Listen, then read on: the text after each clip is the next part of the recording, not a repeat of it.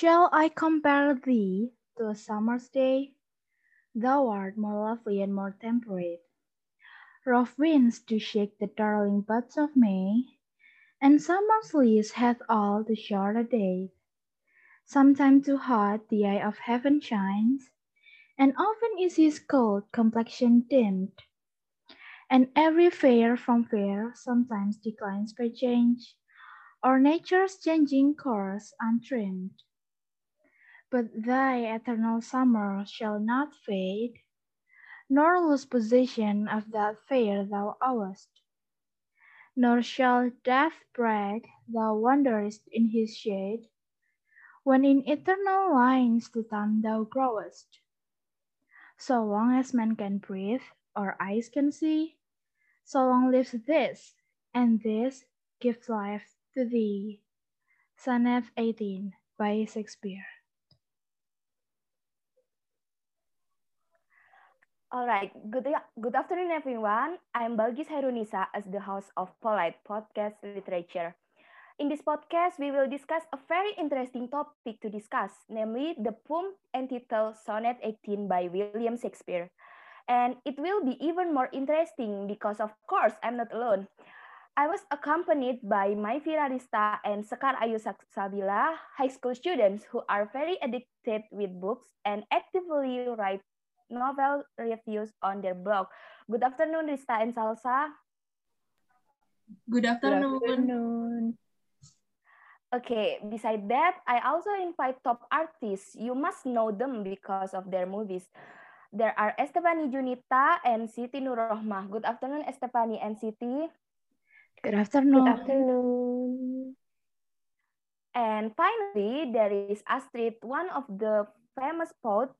Of course, this topic is very relevant to you, right? Good afternoon, Astrid. Hi, Fanny. Good afternoon. Okay, let's start the discussion this time. So we will discuss about the poetry that Estefany read earlier. Thank you, Estefany. You are so amazing. So the poem Sonnet 18 by William Shakespeare is very famous, right? Who doesn't know him? But I want to ask more clearly, who exactly is William Shakespeare and what do you think about his poetry? I would like to answer the first question about Shakespeare. The second question maybe can be answered by Salsa. Is that okay, Salsa? Yeah, sure. Okay, so Shakespeare or William Shakespeare is a writer.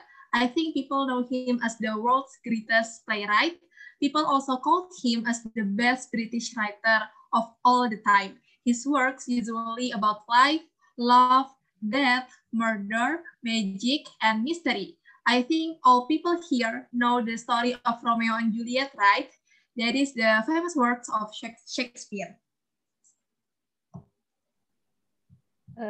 Okay, so this poem is entitled Sonnet 18. From what I know about this poem, Sonnet 18 is one of the best known of the 154 sonnets written by William Shakespeare. Sonnet 18 is devoted to praising a friend or a lover, traditionally known as the fair youth. The sonnet itself a guarantee that this person's beauty will be sustained. The stability of love and its power to immortalize someone is the overarching theme of this poem. And also, Shakespeare uses imagery of nature throughout the poem to proclaim his feelings about the beauty of his beloved. Okay, yes, I agree with Rista. Romeo and Juliet is his most famous works. Even Romeo and Juliet are still enjoyed by everyone today. But of course, Sonnet 18 is no less famous, right? As stated by Salsa, Sonnet 18 also has a deep meaning because Shakespeare certainly wants to convey a message to his reader. And now I want to ask, every poem has the elements. Then what do you think about some of the elements in this poetry, such as the voice, speakers, and tone of Sonnet 18? Maybe Estefany, who read the poetry earlier, want to answer? At first glance, I think the mood and tone of Shakespeare's Sonnet 18 is one of deep love and affection. It is highly sentimental and full of feeling. This sonnet may seem at first to simply praise the beauty of the poet's love interest. However, there is also a subtle hint of frustration in this poet's tone. He feels that the metaphor of a summer's days falls short of his goal of praising his love interest. Shakespeare seems to be implying that nature has certain limitations when comparing it to the emotion of people. Wow, the mood of this poetry is so complicated. Maybe at first the reader is only focused on his deep feelings of love. But as you said earlier, there is also a subtle hint of frustration in this poet tone. This is why I like to talk about poetry. Next, the poetry must have an interesting meaning in every phrase, and writers usually use implicit meaning. So sometimes we have to really understand each phrase in order to understand what the author was trying to say. According to you, what are the most interesting phrases in Sonnet 18 and what do they mean? Mm, Most of the phrases in this poetry are interesting, but for me, the best phrase is "Love winds to shake the darling buds of May." This phrase makes an appeal to the readers, or maybe the listener, to feel the vibe of the wind breeze in spring and gives you some kind of warm, joyful, and comfortable feeling. For me, the best phrase of this poetry is "Thou art more lovely and more temperate." In my point of view, the temperate word has a meaning that the beloved person is eternal. And the phrase "Thou art more lovely and more temperate" gives a romantic atmosphere for me as the reader. Thank you. What the meaning this poetry? Shakespeare use truly beautiful language and his message gets across to readers well. Then, in your opinion, are there any elemental figures of speech? Yeah, so I will try to answer this question. I think I found several figures of speech in this poem, but I only want to talk about personification. So in this sonnet, we see the personification of natural forces. The use of the adjective darling to describe the plants in May is an example of personification. This kind of adjective is more usually applied to people. An obvious example of personification is that of the sun, referred to obscurely as the eye of heaven and said to have a gold complexion. Also, personification here is evident with the use of the word his instead of its. Okay, then I think in this sonnet there are many types of figure of speech, such as personification that also I mentioned before, then metaphor, symbolism, etc. Even this sonnet is known as "Should I compare you to a summer's day," which is an explicit comparison. We found that there isn't any similar found in it. However, the metaphor still can be found here. For example, "But thy eternal summer shall not fade, nor lose possession of that fair to us." Let's imagine the person described in this sonnet is a woman. Her eternal sunshine, a metaphor for her beauty, will last forever, unlike a summer's day, because the lover is so lovely. Although everything that is fair has to decline, but she will not. She will always be beautiful so long as man can breathe or eyes can see. Well, Shakespeare uses a lot of figure of speech in this poem. The use of figures of speech is indeed used to get certain effects that make a poem come alive. Okay, we have discussed the meaning of the poetry earlier. So, in your opinion, who is this poem written for? I think that the aim of this poetry is to give compliments or praises for someone special in the writer or speaker's life. It looks like the man really adores her and tries to say something romantic to express his true feeling towards her, and even the time can do nothing to his feelings. As long as the poetry is live, she will also live. Those romantic words are clear enough to show how deeply in love he is. And I think that's for me, from me. I think many scholars believe that William Shakespeare is a bisexual based on analysis of his sonnets, including Sonnet 18.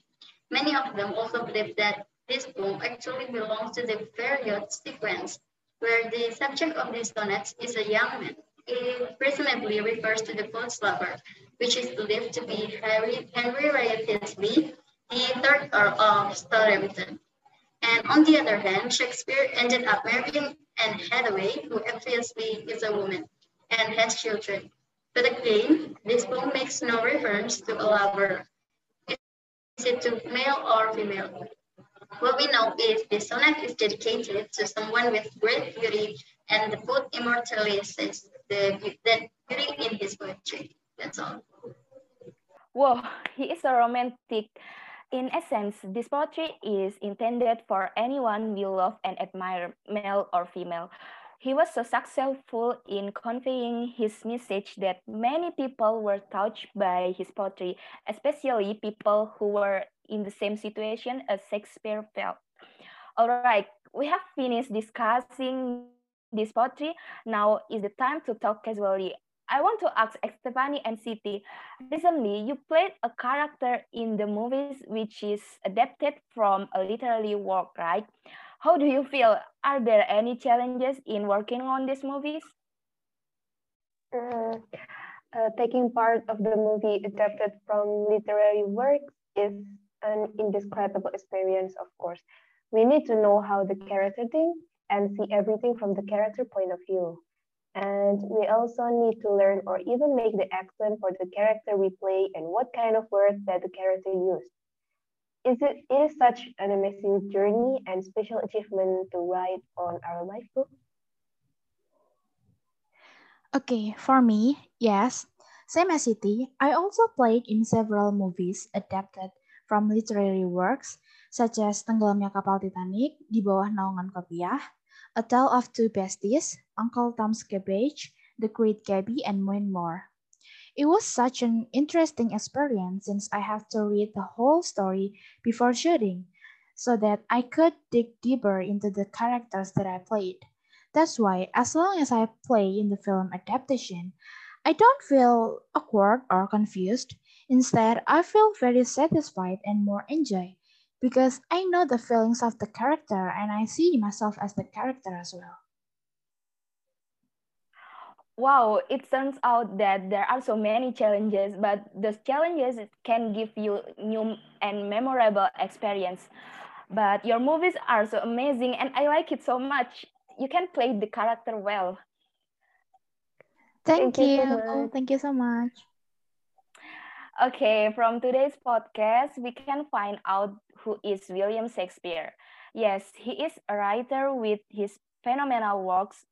Besides that, we have also discussed in more detail one of his work entitled Sonnet 18. So Sonnet 18 is one of his works that has a deep meaning. Well, this poem describes how a person admires his lover who even time cannot kill him. Because after all, everything that is alive will be dead. But there are times when something that is dead will continue to give life to something that is basically dead. So what is that? This is this poetry is the answer. As we have been talking about this poetry, I may say that this poetry is still worth discussing since it is really interesting. So thank you to the guest star who have come and accompanied me in discussing Sonnet 18 on this podcast. I'm happy to meet all of you. And of course, thank you to the listener for taking the time to this podcast. And see you in the next podcast. Goodbye.